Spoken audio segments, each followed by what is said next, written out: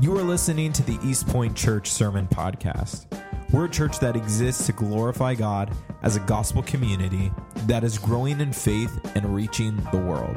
From wherever you are listening, we hope that you are encouraged and challenged by today's sermon. Go ahead and open up your Bibles. Mark chapter 12. We're going to continue rolling through our series here called Return of the King. And as you turn in your Bibles, I'm just curious, how many of you would say, and again, I know you're humble, so I'm not asking for humility here, I'm asking for honesty. How many of you would say that you were a good student growing up? Come on now. Okay. Look at the humility. They're like, yeah, it was pretty good. All right, good student. How many of you would say you had the ability to absorb a lot of content? Maybe you're one of those students that you only read the book the day before the exam and all your friends hated you because you got 100% on the exam. Okay. How many of you were saying, I was not a good student, and you're here? I acknowledge you. I see you. That is okay. It's okay. School's done. We're done. I don't know about you, but I always had this guy in my class, and maybe you've experienced this, but I've always had the one dude who would raise his hand, somewhere near the middle of the season, maybe even closer to the end, toward the final. He would raise his hand, he would go, "Excuse me, miss, is this going to be on the final?"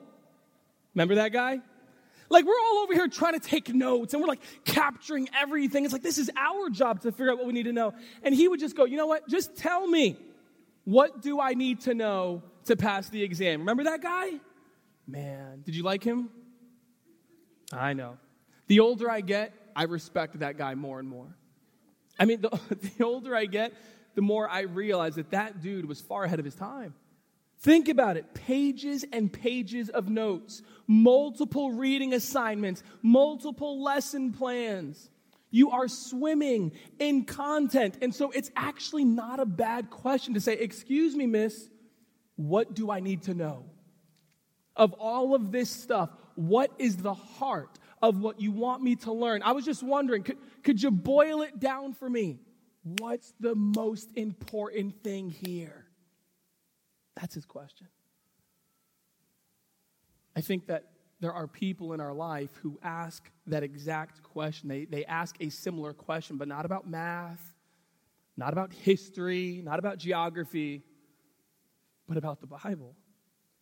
I think there are people who are asking that exact question about God, about faith. I mean, there's a lot of content here. 66 books, countless stories, numerous lessons. We got parables, prophecies, proverbs, poetry. It's not a bad question, friends. There's a lot here. And so if we could boil it all down, what's the most important thing here?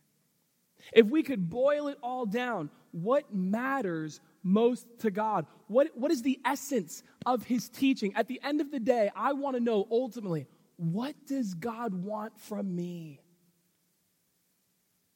What is the point of all of this? Let me ask it to you a different way. What is the heart of God? What's the heart of God? How would you answer that question? For the next few moments, I want to show you that the dude that was in my class and maybe the dude that was in your class, he was actually around a couple thousand years ago, and the same dude wanders into Jesus' classroom. And he raises his hand, he goes, "Excuse me, Mr. Jesus, I was just wondering, what's the heart of God?" So this man is in the same boat with the same question, and we get to see Jesus answer. Are you ready? Would you guys like to see this for a few moments? Don't tell me you are if you're not, because I'm going to show you anyway. Mark chapter 12. Let me read to you verses 28 through 34, and then we're going to break it down. So here's God's word for his people. And one of the scribes came up and heard them disputing with one another. And seeing that he answered them well, asked him, "Which commandment is the most important of all?" Jesus answered, "The most important is, 'Hear, O Israel, the Lord our God, the Lord is one. And you shall love the Lord your God with all your heart and with all your soul and with all your mind and with all your strength. The second is this: you shall love your neighbor as yourself. There is no other commandment greater than these." And the scribe said to him, "You are right, teacher. You have truly said that he is one, and there is no other besides him.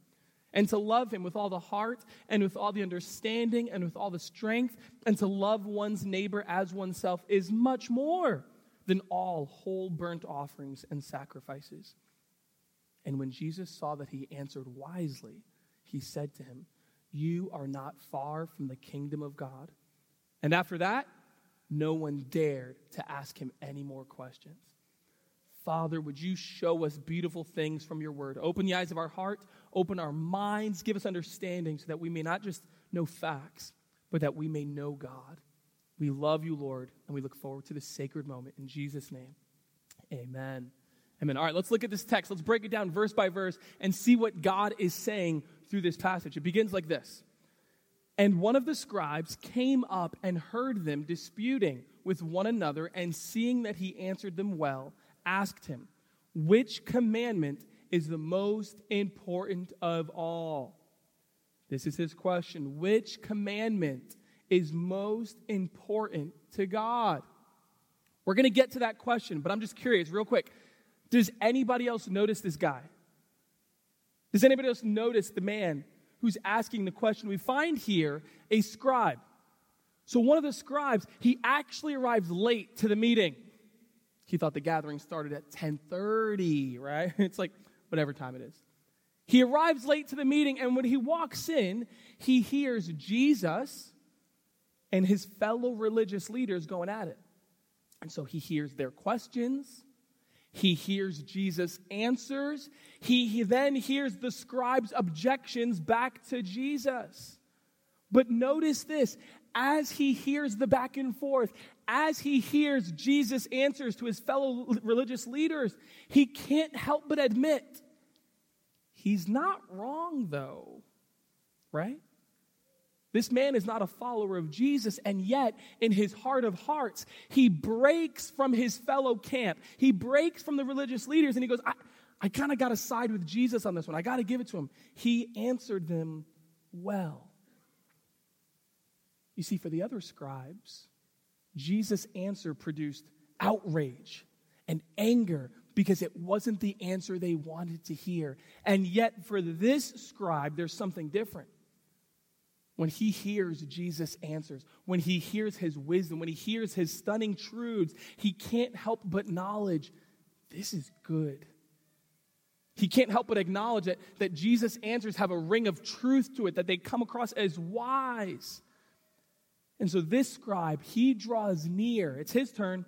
He draws near, but not to trap him with questions, but to get from him answers. There's something inside of this scribe who says, Jesus can provide answers to my questions. So he came and asked him. Do you guys get it? This man just took a massive step forward on his journey toward truth. This man just took a major milestone in his journey for understanding because he has just come to the point where he realizes Jesus has answers to my questions. Anyone out there have questions this morning? Right? See, it doesn't matter if you're the most zealous person in this room or if you're the most skeptical person in this room. To some extent, all of us are looking for direction, right? All of us are looking, we're asking the big questions about life.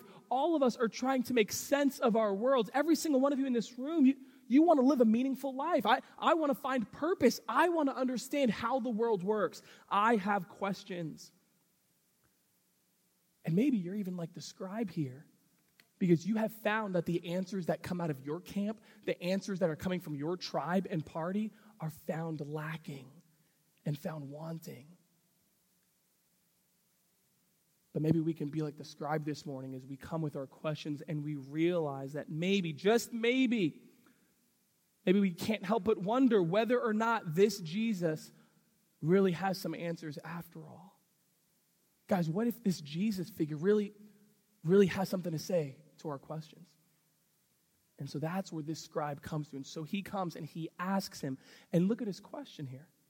Which commandment is the most important of all? Which commandment? How many commandments do you know? Sunday school time, right? I got the Big Ten. How many of you know the Big Ten? AKA the 10 Commandments? Okay, so in the Bible, there's Moses, right? The 10 Commandments. Everybody, even non-religious people are familiar with the 10 Commandments.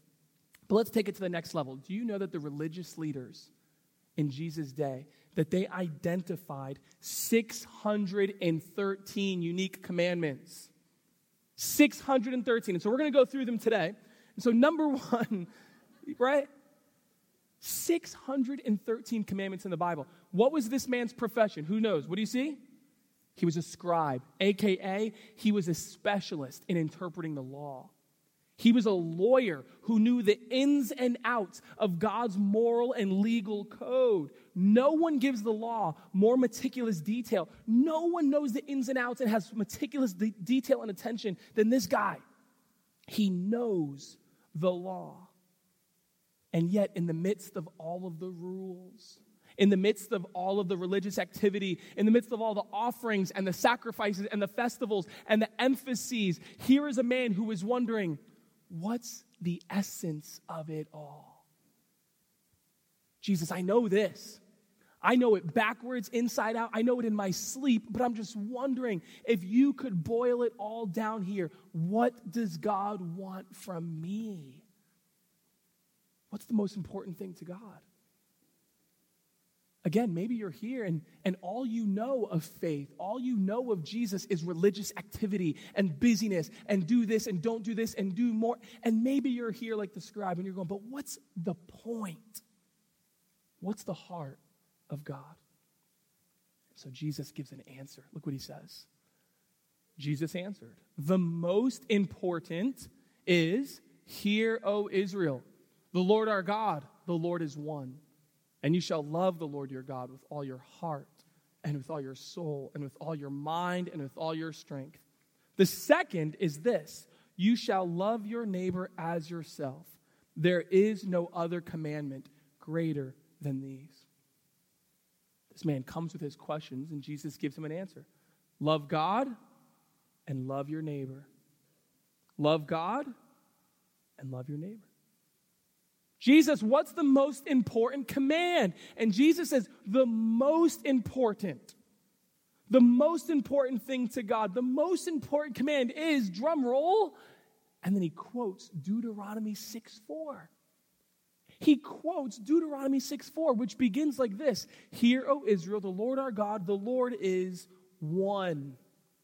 God is one of one. He is the Lord alone. He is the one true God, and all the other gods are counterfeit gods. Therefore, if there's no one else beside him, then love nothing else above him. There is no other God, and so love him above all else.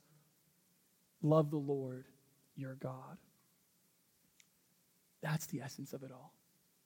All of the law, all of the prophets, all of the commandments, all of the books, the essence of it, God wants your heart.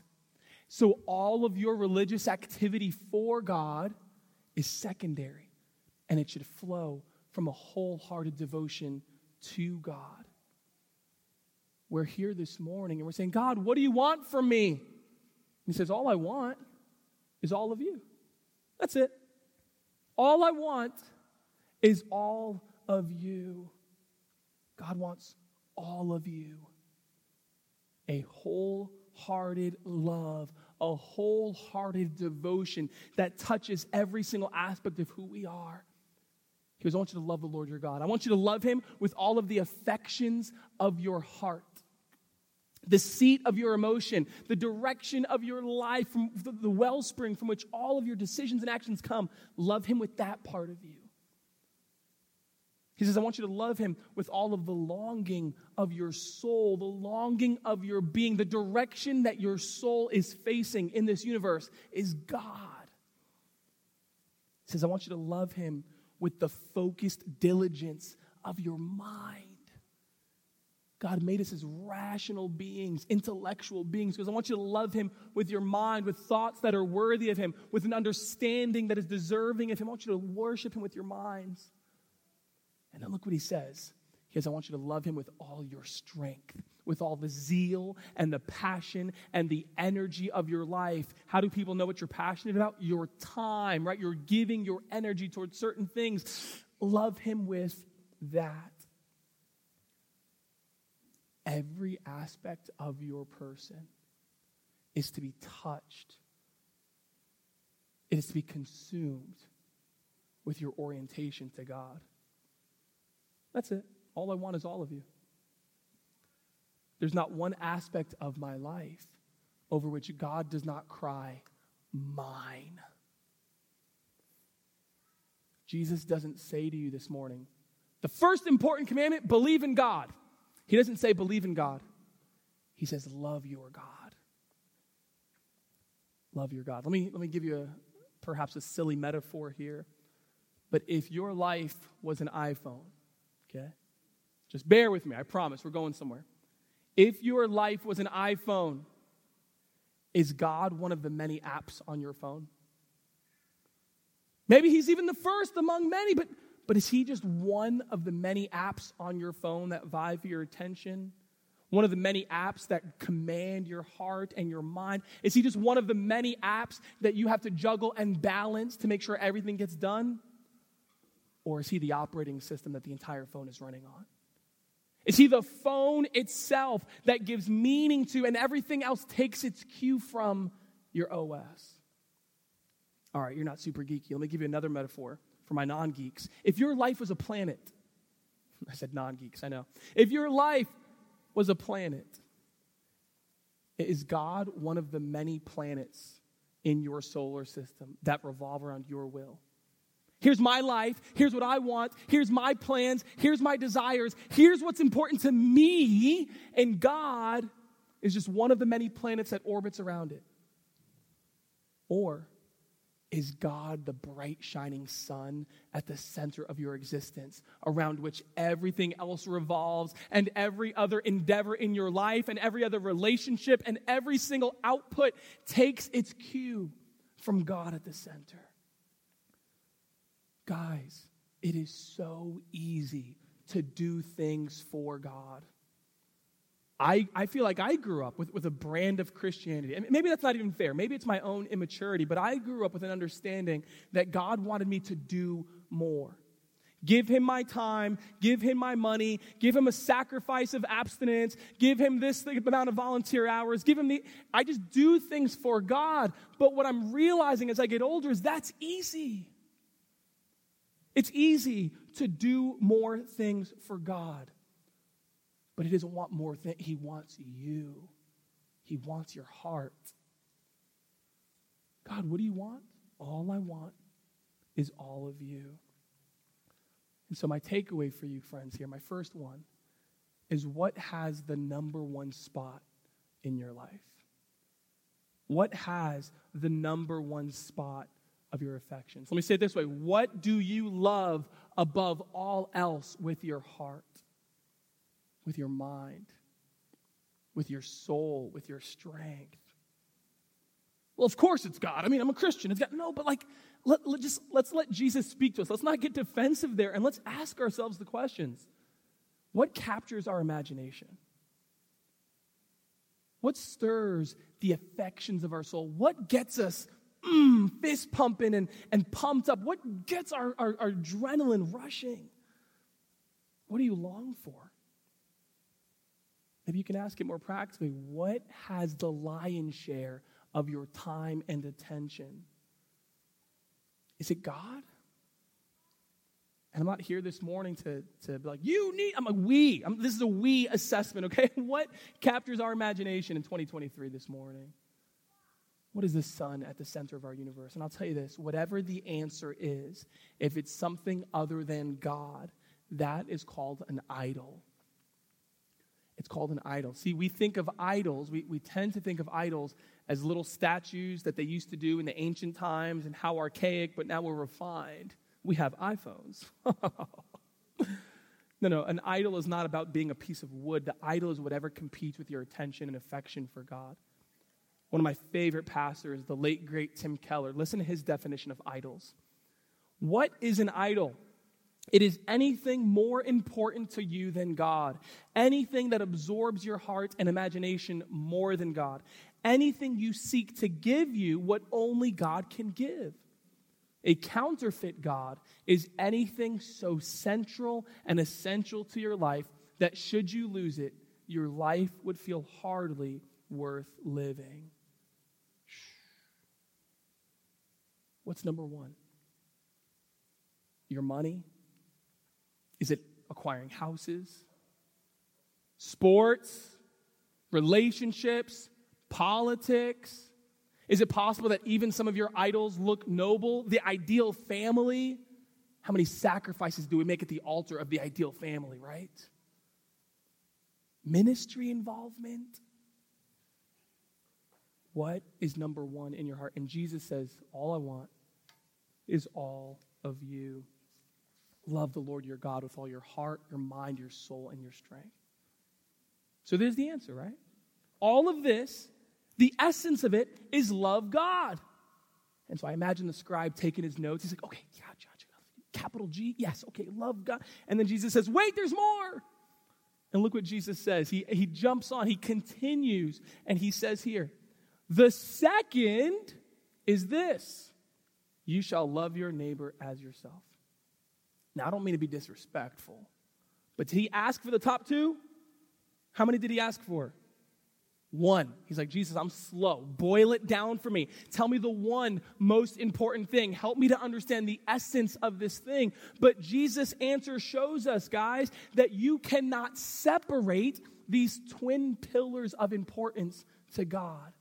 To love God and to love your neighbor are so deeply intertwined that they cannot be separated. And it makes sense. You can't love God who you can't see and not love the people who are made in his image, who you can see, who you can talk to, who you can interact with, who you can offend, who you can frustrate. These are intertwined. To truly love God above all else requires that we treat those who are made in his image with dignity, respect, and love.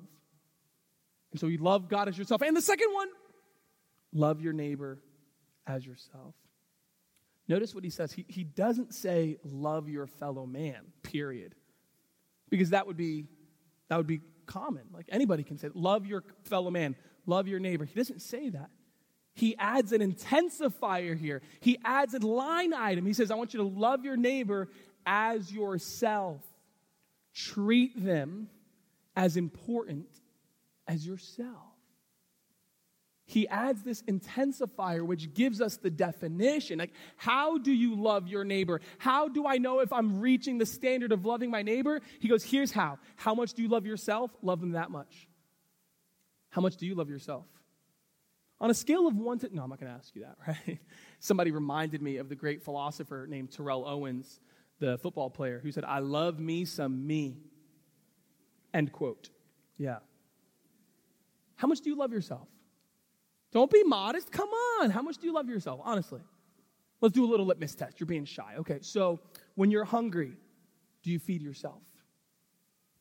Oh, for sure. Yeah, me too. When you're not hungry, do you feed yourself? Okay, yeah. Okay, yeah. When you're cold, do you clothe yourself? Yeah, most of you are wearing clothes this morning. Okay. When you're uncomfortable, do you do something about it? Yeah. When you make a mistake, do you give yourself grace? Do you give yourself the benefit of the doubt? Do you go, wow, you got to understand his character? What Jesus is saying here is that God wants you to treat the people in your orbit with the same attention, the same respect, the same kindness, the same care that we would ourselves. My Boy Scouts, we know this. The golden rule, Matthew 7:12. So whatever you wish that others would do to you, do also to them. For this is the law and the prophets. It's another summary statement. He goes, let me boil it down to you. Here's what you need to know. All of the law and the prophets, all of the commandments can be summarized. Treat people the way that you want to be treated.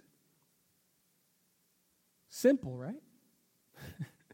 Except we know that from the beginning of human history, sin has destroyed relationship. We don't even have to go to human history, go to personal history. From the earliest moments that you brought home that little alien that you birthed from the hospital, right? You know that sin rears its ugly head with me, mine, I want, I need, me. Sin wants to put ourselves above other people. Sin divides. Sin destroys relationships. Sin produces selfishness and hostility and opposition. And I apologize to all of the little aliens in the room who took offense at that comment. That was very insensitive. But I'm glad you're here. But you see, Jesus came to deal with the sin breaker. Jesus came and he would go on to die on a cross. He would come to pay for our sins and defeat the power that sin has over us so that we are no longer characterized by sin and selfishness and division. He has now given us a ministry of reconciliation. And when people see the community of God loving each other and reconciled to each other and getting along, especially with people who are different from them and diverse, the world goes, wait a minute, that's different, that's weird. And we go, yes, it's because Jesus dealt with the sin problem. Our unity, our diversity in unity communicates to the watching world, God brings people together. And so we love one another. And so I ask you, how can you see your neighbor this week? How can you tune in to the needs around you? To whom can you show respect? Who in your life is giving you, this is a nice way to put it, who in your life is giving you an opportunity to treat them better than they deserve? It's a nice way to put it, right? You're giving me an opportunity to treat you better than you deserve. Think of it that way. Who can you radiate love and kindness and respect to? Can you brighten someone's day with a genuine smile? I challenge you this morning, church. Ask God for an opportunity. Ask him for a unique opportunity to love your neighbor this week and see what he does. And then tell us about it. I'd love to hear it. And as you do it, know that you're loving God and doing what he's called us to do and what's important to him. Love God and love your neighbor. There is no commandment greater than these. This is the essence. God's law, his entire moral code is summarized succinctly into these twin pillars. Love God, church, with a wholehearted devotion, and love your neighbor as yourself. So that's his answer. And let's end by looking at the scribe's response to this answer. Last couple of verses. And the scribe said to him, "You are right, teacher. You have truly said that he is one, and there is no other besides him. And to love him with all the heart, and with all the understanding, and with all the strength, and to love one's neighbor as oneself is much more than whole burnt offerings and sacrifices." And when Jesus saw that he answered wisely, he said to him, "You are not far from the kingdom of God." And after that, no one dared to ask him any more questions. The last thing we see in our passage, to agree with Jesus is to come close to the kingdom. To agree with Jesus is to come close to the kingdom. Look at the scribe. We've already seen that not everyone who calls him teacher is teachable. Remember that? But listen to what he says. He hears Jesus' response and he says, "You are right, teacher." We hear no objections. There's no walking away in a huff. There's no plot to destroy Jesus. This time, from this scribe, we see that he does something profound. He agrees with Jesus. You are right. That's the heart of faith. You are right, Jesus. That's the heart of faith. You see, we come to Jesus with our questions. We come to Jesus wondering how the world works. We ask him about taxes and the afterlife. We ask him about priorities. We ask him about sexuality. We ask him about decision-making. We have questions about relationships. We have questions about finances. And all of those questions, as he answers us, we see the formula of faith. At the end of the day, will we respond by saying, "You are right, teacher. You know more than me." Don't you just want your kid? We should teach this to our kids sometimes, right? "You are right, mother. You know more than me." That's what he said. There's a humility here. You know more than me. You know better than me. Jesus, I admit you are the source of truth, not my feelings, not my interpretation of the data, not my limited perspectives. You are right. At the end of the day, we're all going to be one or the other kind of scribes. Are we the scribes who object and go, "No, but we try to cancel Jesus"? Or is it, "You're right. You're right. It may not have been the answer I wanted to hear, but I got to admit, I got to break from my camp. I got to disagree with my own party and my own tribe. I have to give it to him." He answers well. You are right. And so I love how he echoes back here. All of my counseling friends, right? He's not just hearing him, he's listening. He's practicing active listening. He's tracking with him. He goes, "Jesus, you're right." And he echoes back to him everything that Jesus said, showing that he is understood and that he believes. He correctly summarizes Jesus' conclusion, and I think he got it right. Love God and love your neighbor as yourself. And Jesus gives an answer here. We got to see this because this is really what all of us want. Jesus says words that anybody in this room would love to hear. He says, "You are not far from the kingdom." In other words, my friend, you may not know me yet. You may not be my follower. You may have not even gone all in and gotten baptized. You may not count yourself one of my disciples, but you need to know this, that you're starting to understand the key to all of this. Scribe, you're starting to figure it out. You are starting to live your life in reality of God's rule and reign. He is saying to him a profound statement. He goes, "Guys, I know you're asking your questions, but you're starting to live as life itself was designed to be lived in God's kingdom." You're starting, as you're stumbling through your questions here, scribe, as you're wrestling with your doubts, as you're wrestling with all of these truths, I just want you to know you're starting to get it. And how did he get there? He agreed with Jesus. To agree with Jesus is to come close to the kingdom. East Point Church, when you agree with Jesus, you're starting to align your life with ultimate reality. You're starting to align your life with God's purposes for your life. When you agree with Jesus, you're starting to understand what matters. You're starting to get it. You're starting to know how God designed the world. When you agree with Jesus, you're starting to live according to the design called the kingdom of God.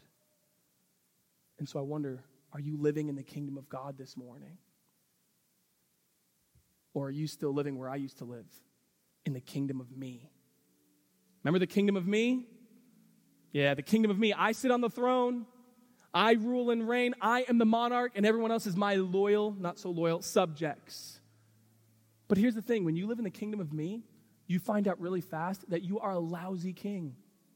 Because you can't give yourself what you want. When you're in the kingdom of me, things don't work because life was not designed to revolve around you. And so that's why Jesus calls you. And he says, come to the kingdom of God.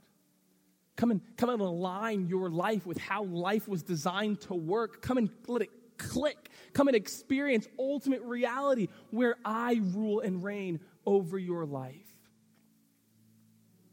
Come into a relationship where you realize that the designer really does know best. And so what's the heart of God? What's the heart of God? Love God. Love people.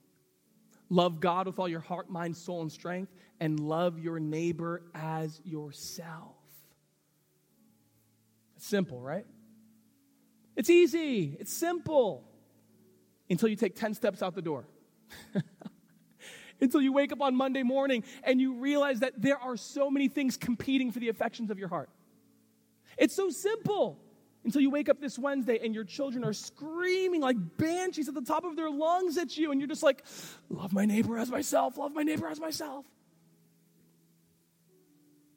It's simple. It's profound, and yet we know it's not easy. We know that we don't perfectly love God. We know we don't perfectly love our neighbor. Just because I'm wearing a microphone, I'm no better than you. But here's what I do know, and here's what I believe. That this same Jesus, he perfectly loved the Father. Do you know that? Every moment of his life, every moment of his existence on earth, he never put anything above God. God was always number one. He lived to love the Father. And he also perfectly loved his neighbor. Even those guys, even those girls, even his enemies, even those who wish to destroy him. This is a man who's hanging from the cross, being crucified, saying, God, please forgive them. It's not me. But here's the good news. The same man who perfectly loved the Father, the same man who perfectly loved his neighbor, also perfectly loves me. And he invites me and he invites you to come into his family. He says, I know you have failed. I love you anyway. I know you failed, church. He loves you anyway. And he invites you to come into his family so that as you follow him, you can learn, filled with his Spirit and guided by his word and surrounded by his family, how to love God and how to love people. Let's love like Jesus. Lord, we thank you so much for your word. We thank you, God, that even though we are far from loving, you still love us. And so, Lord, our response to these commands is not to just try harder. Our response is not just be better. Our response is, oh, Jesus, I need you. There's no way I can love God perfectly. There's no way I can love my neighbor as myself unless you handle the sin within my heart. So, Lord, would you transform our hearts so that we can love you with all of our heart? Transform our mind so we can love you with all of our mind. Transform our souls so we can love you with all of our souls. Transform and renew our strength so we can love you with all of our strength. Strengthen weak hands and weak knees this morning. And Father, as we go from here filled with love, I pray that we would be known for our love so that the world will know that love exists and that his name is Jesus. We love you, God. We give you our lives in Jesus' name. And all of God's people said, amen.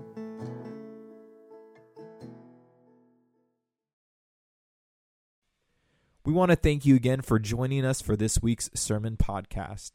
My name is Daniel, and I'm the music and creative pastor here at East Point Church.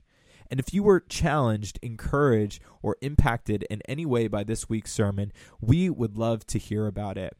It's your stories that encourage us in what we do, and we just want to celebrate what God is doing in your life. So you can go ahead and share with us at podcast@epeaston.com. Also, make sure that you subscribe to our channel to stay up to date with the latest sermons. Have a great week.